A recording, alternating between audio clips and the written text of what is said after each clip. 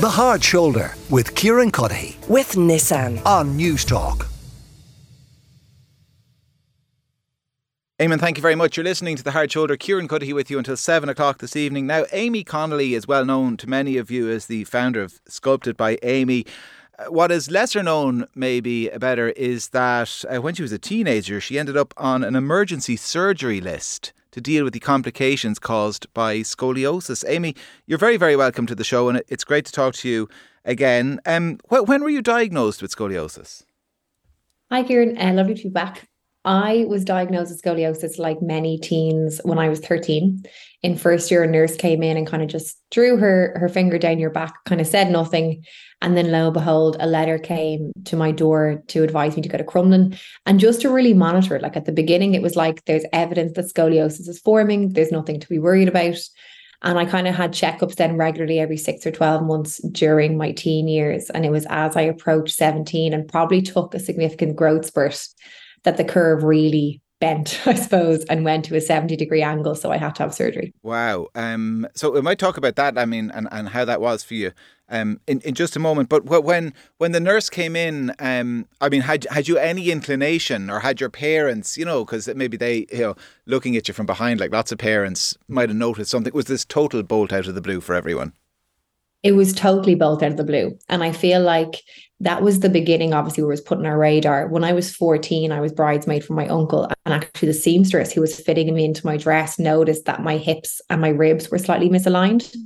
So that was really the first, I suppose, notable impact on my body that the curve was happening, albeit a small curve. It was still having adjustments.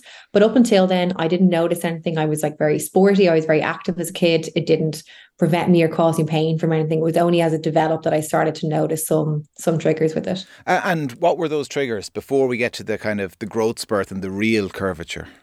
So I suppose flexibility would never have been a huge thing for me. So I was never someone who was just going to like throw my head down and touch my toes, no bother. And obviously still never will after the surgery. But also I used to work in retail. It was my part-time job, which I'm sure many people are familiar with before I started the brand.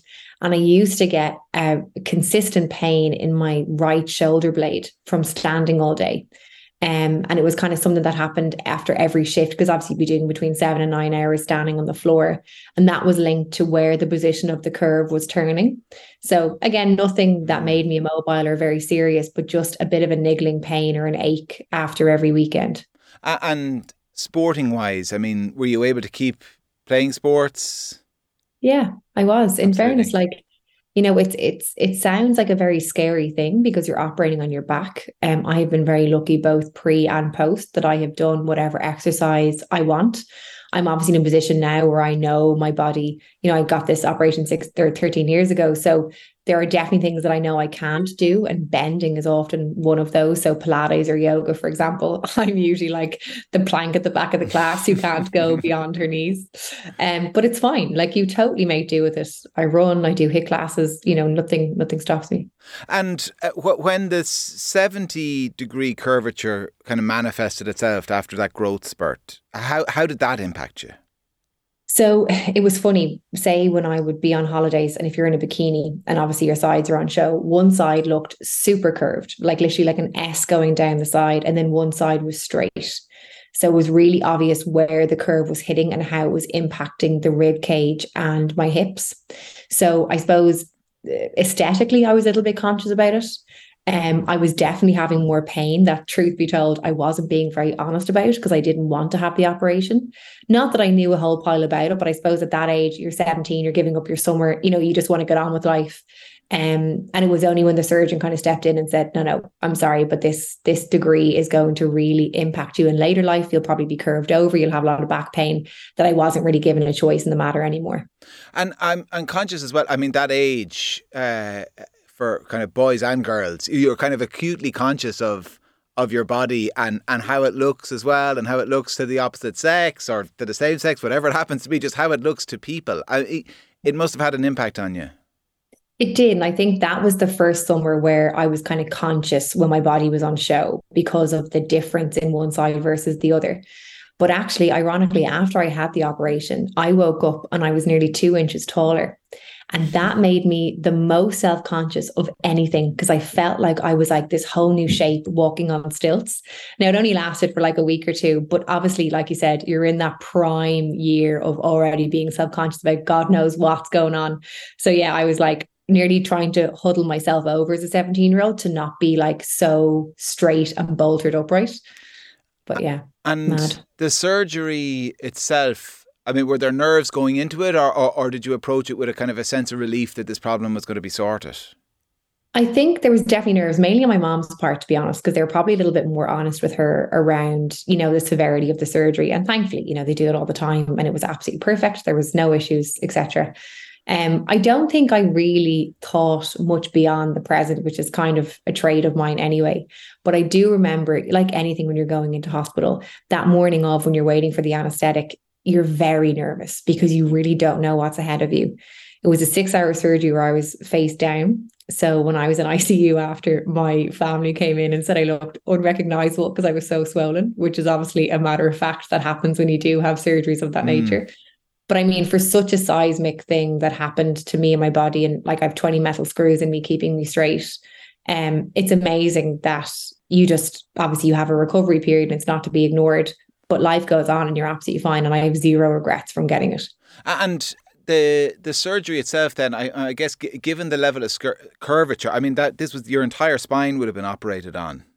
Everything bar the lumbar. Yeah. Okay. So it's definitely a significant surgery, because there are some cases where it's only a portion of the spine. So you might only lose, say, nerve feelings in a section of it and you might keep flexibility. And I always remember saying to my surgeon, Pat Kiley, on the morning of, he was like, trying to keep me positive, like, what are you most looking forward to? And I was like, I can't wait to be able to touch my toes. And he was like, oh no, God. that will never happen. The one thing you could say. I know. Yeah. So it is like, and I'm very used to it. And like I said, I know exactly what I can and can't do, but you do always have a sense that you have a plank in between your shoulders and your hips, basically, because you just don't have movement or flexibility in it. And I suppose my only regret in terms of the recovery period was probably not doing physio or rehab of some sort directly after. I don't know if that would have loosened up the muscles a little bit. But either way, it hasn't stopped me from doing anything. So they're tight where from the back down into the kind of the through the legs. Is that the back of the legs? I take it. Exactly. Yeah, your hamstrings. But even like if someone was to run their finger down my back now, I wouldn't feel every single part of it as they go down. Okay. And maybe you don't feel it. Like, it's not that you don't feel it at all, but there's definitely a loosened sense of sensation with it because of the nerve damage. And are there screws then and rods still in the back? Will they always be there? Yes, there are 20 in there, and hopefully I will never have a case where they need to go back in and have a look at them. I was told I'd beat going through the airport, but so far I haven't. I think they're titanium, so they don't react with the machines. But yeah, 20 screws keeping me straight. So people often say to me, God, you've great posture. And I'm like, well, I have no choice because I have actual screws keeping me upright. And the few days afterwards, when you were at home dealing with the kind of the terrible reality you weren't going to be able to touch your toes, surgery at that level on your back. Yeah, I mean, how long are you immobile for? How long are you laid up? Yeah, and to be honest, this is the only thing, which is why I'm happy to speak about it, to draw awareness to it. And it's not to scare anyone, but I wish I was more familiar with the recovery process, because that was very intense. Like, there's no sugarcoating it. Like, there was 9 days in hospital on morphine for a lot of that, obviously, given the size of the surgery. That actually really impacted my digestive system. That's the main thing and symptom that's come out of this operation, since nothing to do with my back. But actually, when you get home, then you have about 6 weeks of essentially learning to walk again, growing up your strength in terms of walking a little bit further. You can't drive for 8 weeks, I think. And then you have to drive with a pillow behind you. I couldn't carry my school bag. So I had a school bag on wheels, which at that time was like terrible for your level of coolness as a 17-year-old going into sixth year. But like, all joking aside, the recovery is intense. And I think whoever is going to get it done, you need to have family support around you, because you're essentially like log rolling out of bed and you feel very nauseous and you're very weak, because it's such a big portion of your body that's been operated on. So it's all doable and all possible, but I think I probably would have liked a better realistic picture of what was ahead of me in terms of recovery. And when you say the digestive problems, like, are they ongoing or was that a temporary thing? They're ongoing, yeah. I've actually just been through a lot of tests over the last few weeks because they've kind of imploded again. So I do have IBS, it's not factual, but they reckon the level of medication I was on probably impacted the lining of my stomach and made it a bit more sensitive. And so from that then, bad bacteria grows, etc., etc. So nothing that can't be managed, very common, but it's one of the main things that they feel I actually got from that surgery as a reaction. Mm. And listen, before I let you go, I know, listen, you've kind of a big kind of a date in the calendar coming up yourself. In the next couple of weeks, you're heading away to get married, and business is going well. You got how many? 2 shops up and running now? Yeah, business is going great. We recently opened Kildare Village. We have another store to be announced for September, which is exciting. Okay. We have a growing team, and it's great. I feel actually very relaxed heading off on holidays, which is a testament to the team that I have around me. So it's all going well. All right. Well, listen, Aimee, it's been great to talk to you, and thanks a million for sharing the story with us, and the best of luck over the next couple of weeks. And I hope you and everybody around you enjoys yourselves. I'm sure you will. Aimee Connolly, founder of Sculpted by Aimee. Stay with us. Lots still to come on the show. The Hard Shoulder with Kieran Cuddihy. With Nissan. Weekdays from 4 on News Talk.